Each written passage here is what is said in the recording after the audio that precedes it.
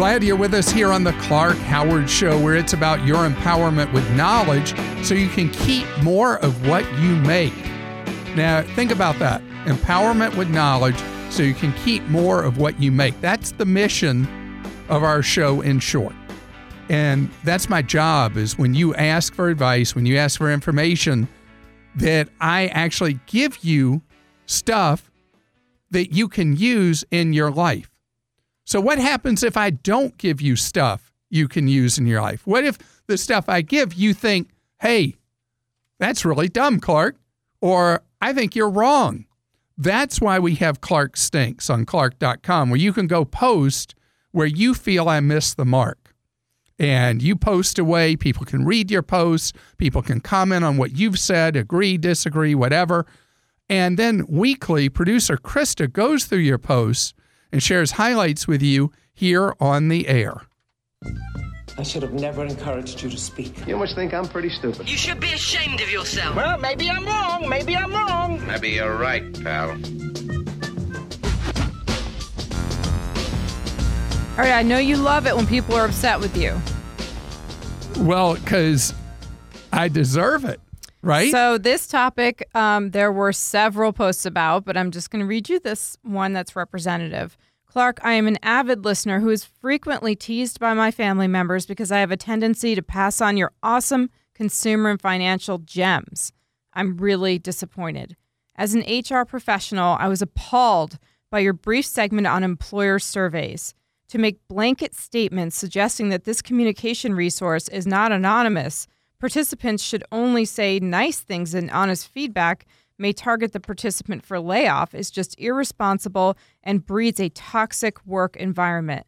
I can only conclude that you were hard up for content for that segment, as your rant seemed uncharacteristically negative and offered no alternatives. If not through employer surveys, how do you suggest an employee provides feedback?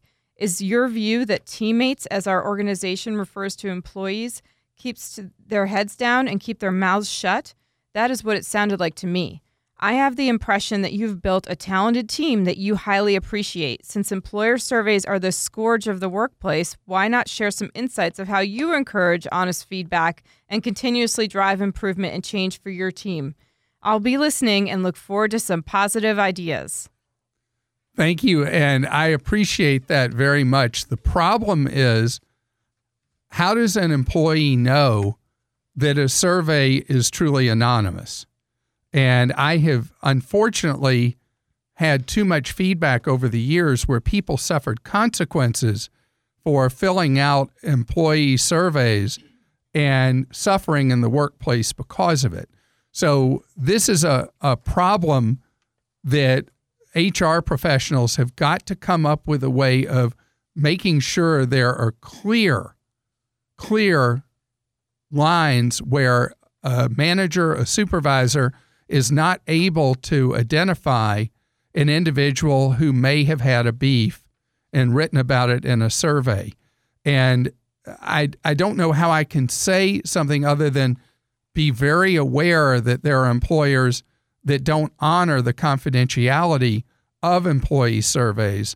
Employee surveys, if they were truly anonymous and management really listened to the beefs of employees, I think that would be very valuable.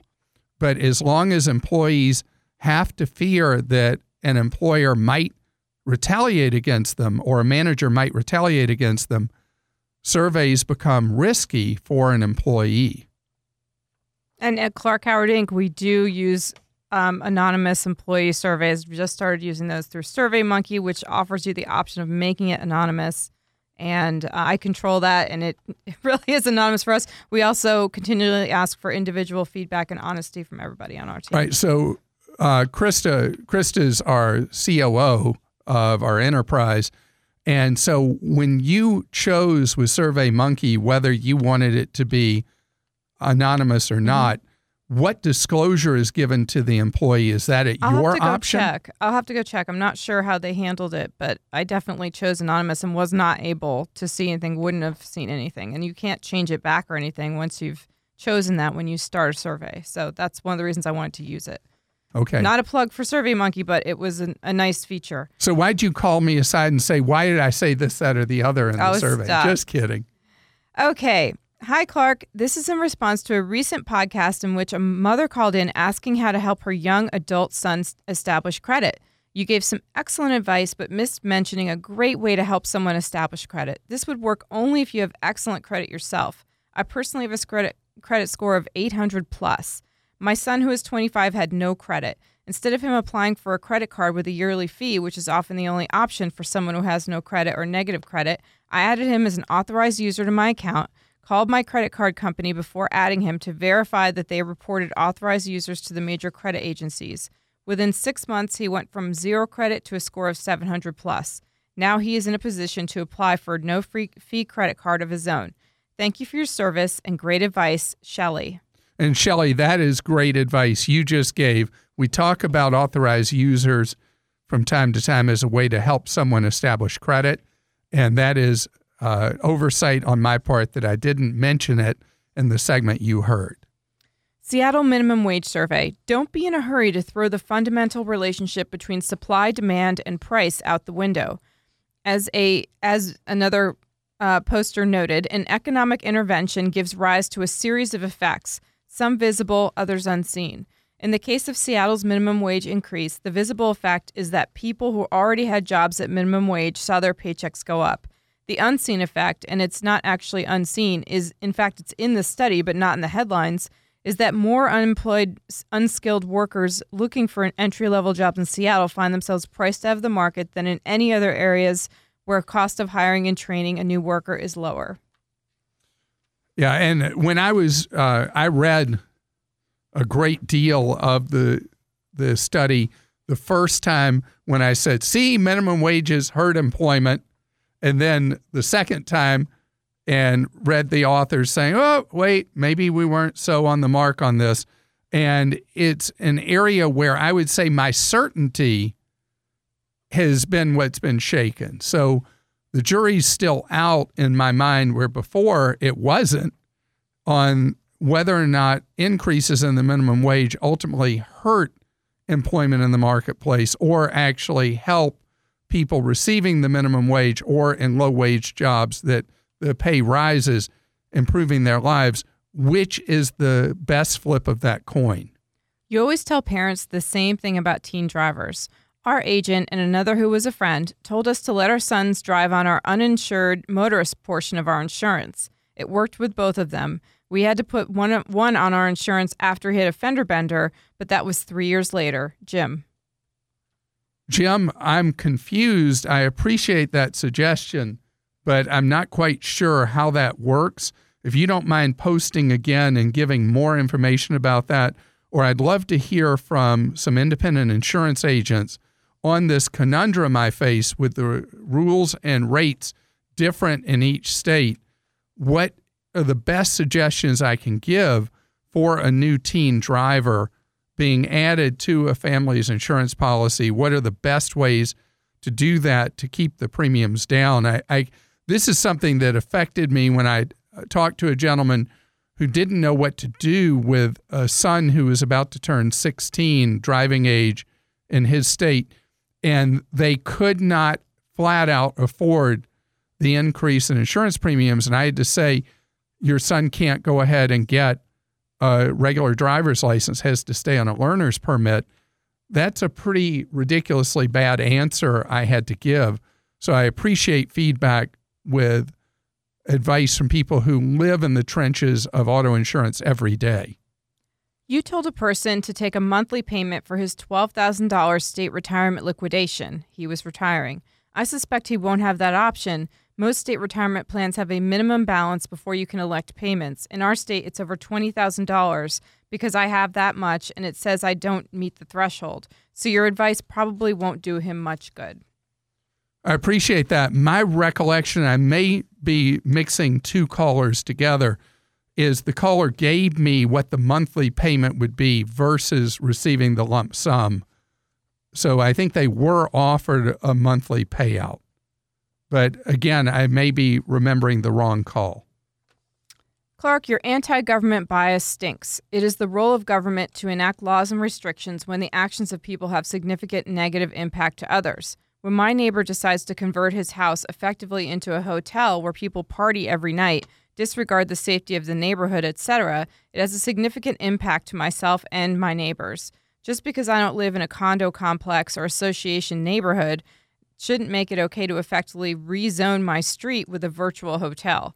Just because the hotel industry may support this side of the issue doesn't automatically make it the wrong thing for the government to take action. Thank you for that post. And the Airbnb issue is one that is really, really hard to get right. And the issue that the poster's addressing is that hotel chains have been funneling huge campaign contributions to elected officials to try to effectively outlaw Airbnb in communities. And having ground rules, having restrictions, I'm fine about that. And you, as someone who's directly affected by craziness at a property that is hurting your quality of life in your neighborhood, you need to get organized, get your neighbors organized, and get to your elected officials about putting in reasonable restrictions. For me, it's about the hotel industry trying to prevent an alternative way for people to stay somewhere and provide an outlet for competition that gets me fired up. Hey, Clark, you don't stink. In fact, after listening to you for several years, you've saved me literally thousands of dollars. But I'm surprised that when you talk about the Charles Schwab debit card that doesn't charge ATM fees, that you don't also mention that the purchase limit on the card can be set to $0 as a way to protect from fraudulent transactions. This has the effect of turning the debit card into an ATM card. Mike in Louisville, Kentucky. Mike, thank you for that suggestion. It's one that comes up from time to time in conversation with people on the show. Debit cards that have a Visa or MasterCard logo, I call piece of trash fake Visas and fake MasterCards because they have great risk to you. But if you do set the point of sale purchase amount at 0, it means effectively the card can only be used at ATMs, which eliminates the high level of risk that comes with piece of trash fake Visas and fake MasterCards. Clark doesn't stink. You just forget things you already taught us. I got a second credit card only for automatic monthly payments years ago based on your recommendation. Yet when people have called recently with problems when their credit card gets compromised, you have not been recommending that they have one credit card for monthly payments and a separate one for carrying in your wallet. Thank you for mentioning it again. You know what happens doing the show is there are things I don't want to sound where I just repeat the same things again and again. And so not knowing when people have listened, when they have not. And maybe that is one I need to mention more often with all the compromising of credit card numbers in the marketplace, that it is a fantastic idea to have a single card never used for any other purchases other than automatic payments, so you don't have to deal with having to update your account number for every automatic payment you have every time a card gets compromised from online shopping or in physical stores. Great suggestion. I appreciate your passion and the variety of issues you bring to the table as part of Clark Stinks.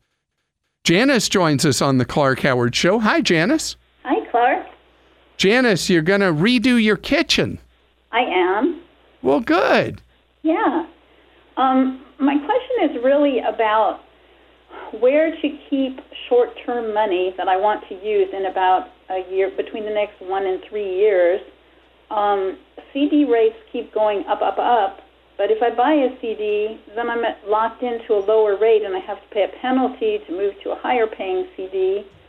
And there's no reason to do the CD right now because savings rates on regular savings accounts and money market accounts have been climbing so much. I'm looking at the current list up to this moment, and there are a number of organizations paying north of 2% just on simple savings. The highest right now paying around 2.25%, 2.25%, I think. Yeah, around 2.25%.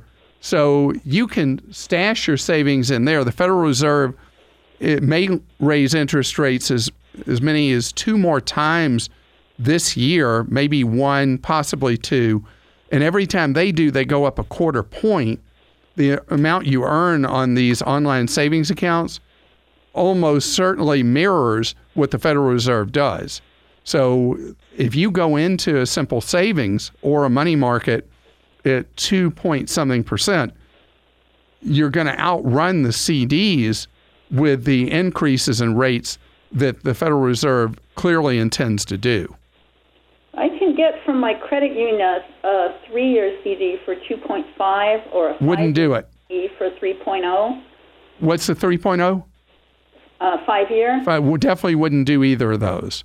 Really? Yeah, if you go online, and the easiest searchable database that I know of is bankrate.com. Mm-hmm. You can go there and you can click on savings rates, and they'll show you these online banks that are offering the highest rates in the country.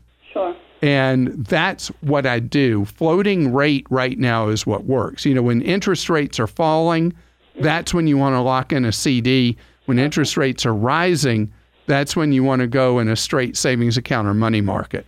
Okay, that's a good point. And you just link it to your account with whatever, with the credit union you're with, and you're able to move the money back and forth as you need.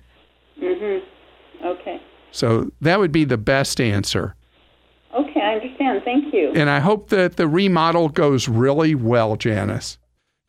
I have good news followed by good news followed by good news. And it's my pleasure to welcome you to the Clark Howard Show, where it's all about you learning ways to keep more of what you make. And you can follow me at facebook.com/Clark Howard.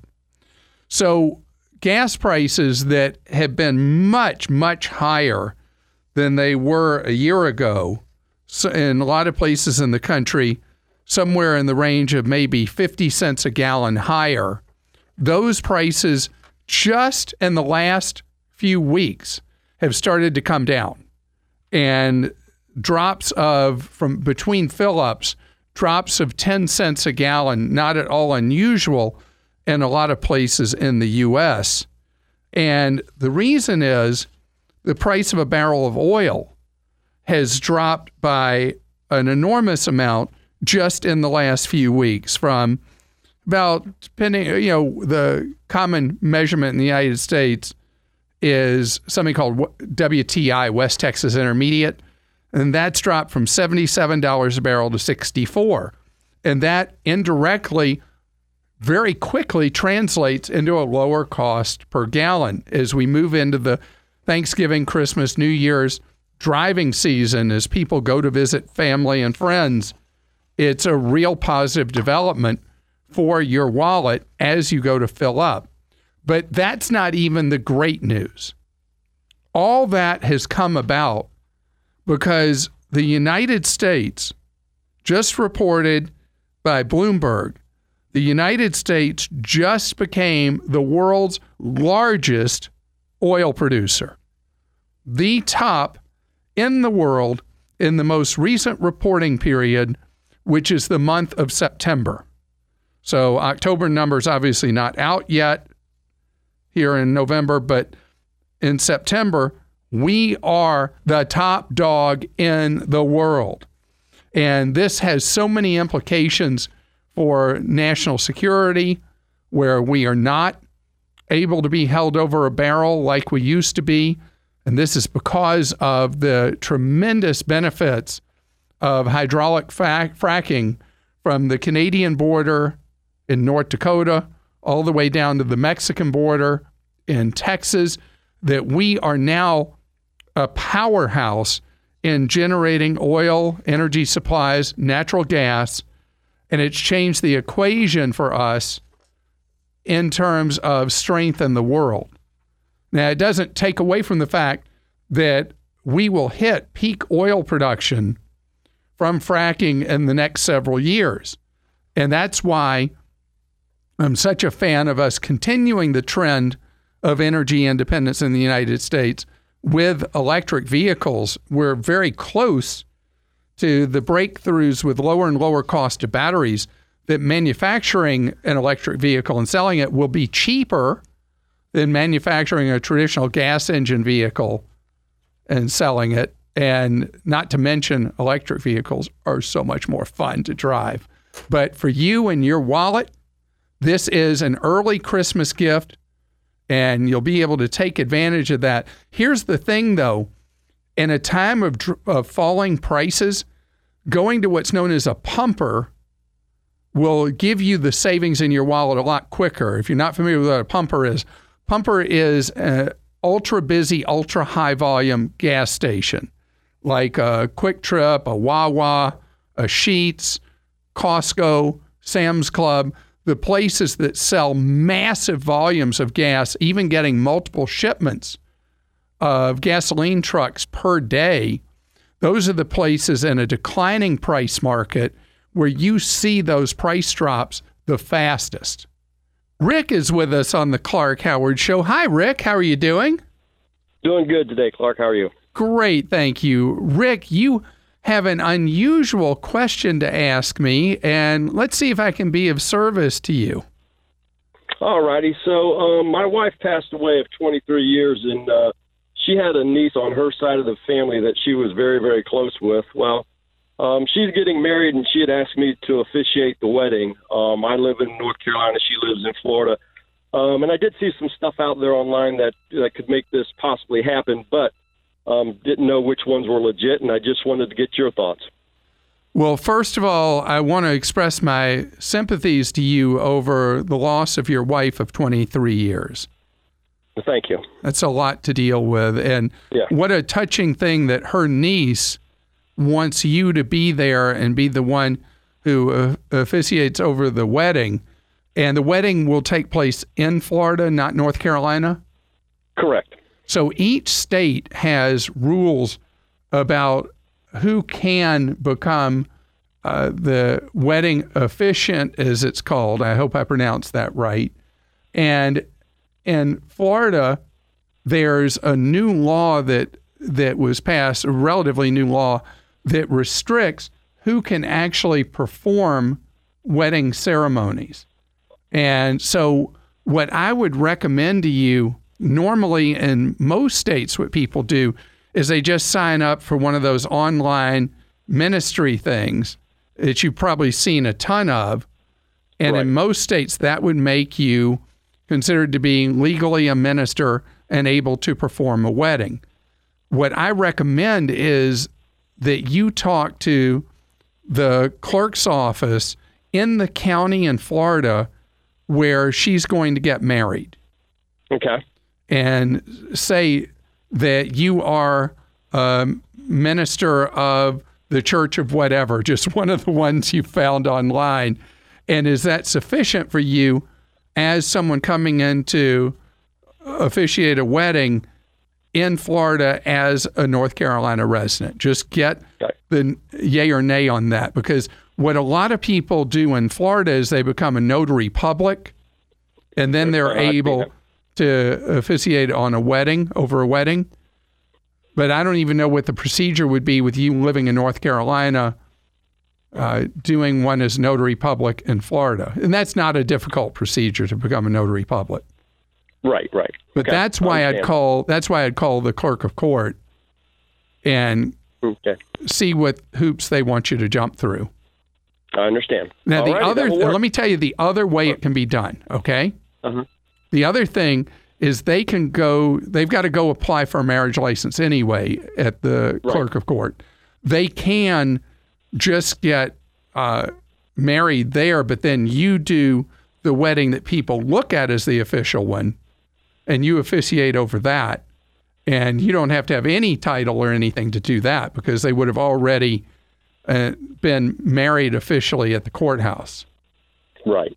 I understand. So either of those ways would work.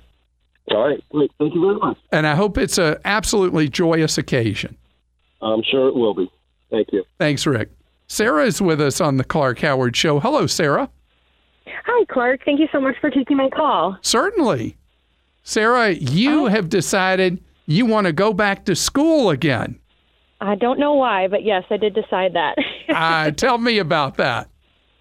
So I have decided to switch careers now at 32 years old, go back to school and finish something I had actually started earlier in life. I would start school this coming January of 19. I would graduate with my RN in August of 2020.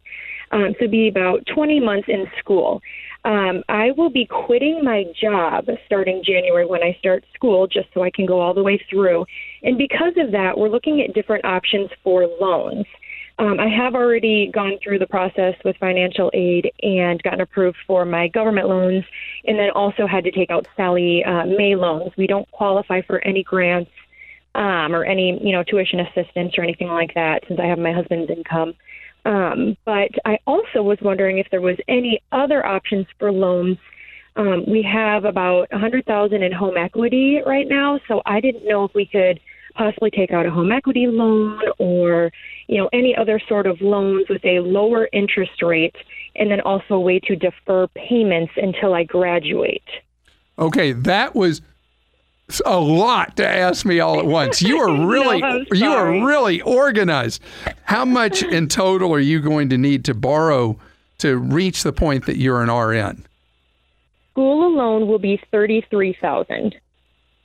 And that's all I want to take out, just to pay for And that's school. Not terrible. No, not at all. All right, so I want to talk about alternatives. If you're that close to having an RN, do you have any other nursing designation like LPN or APN or anything like that you already have qualified for? I do not. Okay. Do you even know why I was asking that? I have no idea. Well, because as I was noodling this, I was wondering with a lot of the hospitals and nursing homes facing shortages of nurses, that if you had any professional designation, you might be able to work very part-time and have them potentially subsidize your time in school. Okay. But you have, at this point, 2 years in nursing school. Is that about where you are? I actually went to school for dentistry to begin with. So I'm currently a dental assistant, and because of that, a lot of the prereqs for nursing school are finished. So I'm just basically starting clinicals, and then I will graduate. Wow, the plot thickens. Okay, so you're not in a position that somebody's going to want to say, "Yeah, we want to have you when you finish, so we're going to do some stuff to help you now." So right. Your loans do not allow you for the private loans. And Sallie Mae is not government anymore. They're related to government loans. They're private loans. Okay. And I would encourage you to shop around for the loans that you're considering taking out privately. Okay. And not necessarily accept that the ones that Sallie Mae is offering you are the best. Okay. And there are so many different lenders you can go to for the private loans. You want to see what is going to be the lowest out there. The private loans do not normally give you any form of payment holiday. They charge interest, and you have to make payments while you're in school, which is what you've already heard, and you're looking for a way around that, right? Correct. Yeah, that's what we're looking for, since I don't want to have to pay anything while in school, since I am cutting out my income. So that would be ideal. Crazy question. Is there any chance you could work even fill in as a dental hygienist, since that's a skill you already have and it pays pretty well, that would allow you to at least be able to service the loans that you do have to service while you're in school? There is a possibility of that. I'm just unsure because with my schedule, since I'm doing it in a pretty quick way, it's going to be this semester after semester. I have 3 in a year. My semester changes every 4 months. So because of that, I cannot guarantee my office, my hours. Uh-huh. And right now they're going to try to, do whatever they can with me where I would be able to work, a little. But, it's very hard because I could find out a week before that next semester my clinicals will change. All right. So here's what I would do. Here's what I would do. With the equity you have in your home, set up a home equity line of credit. Okay. And on it, there's very, very little that has to be paid, as you might have to draw against it. Okay. You can go with the private student loans if you want, or you could, for the amount you need of the 33 past, what you can borrow under the federal loan program, you could just borrow it against the home equity line. Because at first, for a number of years, you only have to pay the interest, no principal on it. Okay. So those payments would be fairly low then. Exactly. And the interest rate charged on the home equity line of credit floats, but it's likely to be lower typically than what you'll find on the private student loans. Okay. And you're not putting enough of your house at risk with this borrowing that it makes me nervous about you borrowing additional money against your home. Correct. I should mention, too, we have it, my husband works in finance, so we have it set up to where once I graduate, my loans, the entire amount will be paid off within 2 years. Yeah, so that's perfect. That's perfect. We have that set up. Okay. Yeah, so I would do the federal borrowing, skip the private student loans unless you find some kind of extreme deal on a fixed rate, likely not. Do the home equity line of credit for the balance. You're going to pay it off in a quick cycle after graduation anyway. And I think that'll work really well, and you'll be in your new career path that you're looking so forward to. This episode is brought to you by Progressive Insurance. Hey, listeners, whether you love true crime or comedies, celebrity interviews, news, or even motivational speakers, you call the shots on what's in your podcast queue, right? And guess what? Now you can call the shots on your auto insurance, too. Enter the Name Your Price tool from Progressive. The Name Your Price tool puts you in charge of your auto insurance by working just the way it sounds. You tell Progressive how much you want to pay for car insurance. Then they'll show you a variety of coverages that fit within your budget, giving you options. Now, that's something you'll want to press play on. It's easy to start a quote, and you'll be able to choose the best option for you fast. It's just one of the many ways you can save with Progressive Insurance. Quote today at Progressive.com to try the Name Your Price tool for yourself and join over 28 million drivers who trust Progressive. Progressive Casualty Insurance Company and Affiliates. Price and coverage match limited by state law. Mary's about to join us on the Clark Howard Show, but I just wanted to give an update on something I told you the other day that's kind of crazy. I talked about how Uber and Lyft are doing free rides to the poll on Tuesday, but they're only giving rides to the polls. You have to get home on your own. So it's basically half price to the polls. And Mary, how are you doing? And welcome to the Clark Howard Show. Thank you, Clark. I'm doing very well. Thank you for taking my call. Certainly. My question is about reward credit cards.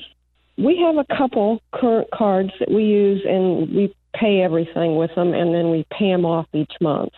I'd like to get a third one because the two we have are kind of the same company. Mm-hmm. But when I go through all the information out there on reward credit cards, it seems like it gets into, you have 90 days to transfer balance interest-free, and I'm not interested in that. I'm just wondering which is a really good one just for cash rewards. For cash, there are two that I'm aware of that are the best in the market, and one of them is from Citibank. The two cards you have already, they're not from Citibank, are they? No. Okay, the reason I ask that is I really want you to be diversified where your credit comes from. The Citibank double cash card pays you effectively 2% on everything you charge. You don't have to worry about categories, anything like that. It's just a straight 2%. And 2% is very generous. The other 2% card is from Fidelity Investments. Do you happen to have any kind of accounts at Fidelity? No. Okay.